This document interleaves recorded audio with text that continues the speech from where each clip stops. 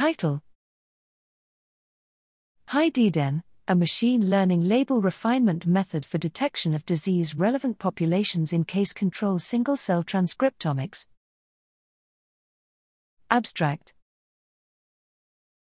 in case-control single-cell RNA-seq studies, sample-level labels are transferred onto individual cells, labeling all case cells as affected, but only a small fraction of them may actually be perturbed.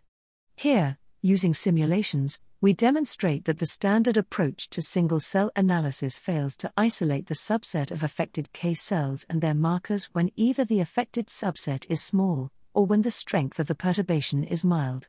To address this fundamental limitation, we introduce HiDDEN, a computational method that refines the case control labels to accurately reflect the perturbation status of each cell.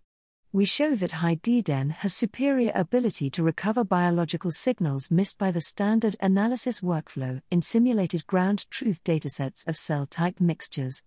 When applied to a dataset of human multiple myeloma precursor conditions, HiDDEN recapitulates the expert manual annotation and discovers malignancy in previously considered healthy early-stage samples. When applied to a mouse model of demyelination, HiDDEN identifies an endothelial subpopulation playing a role in early-stage blood-brain barrier dysfunction.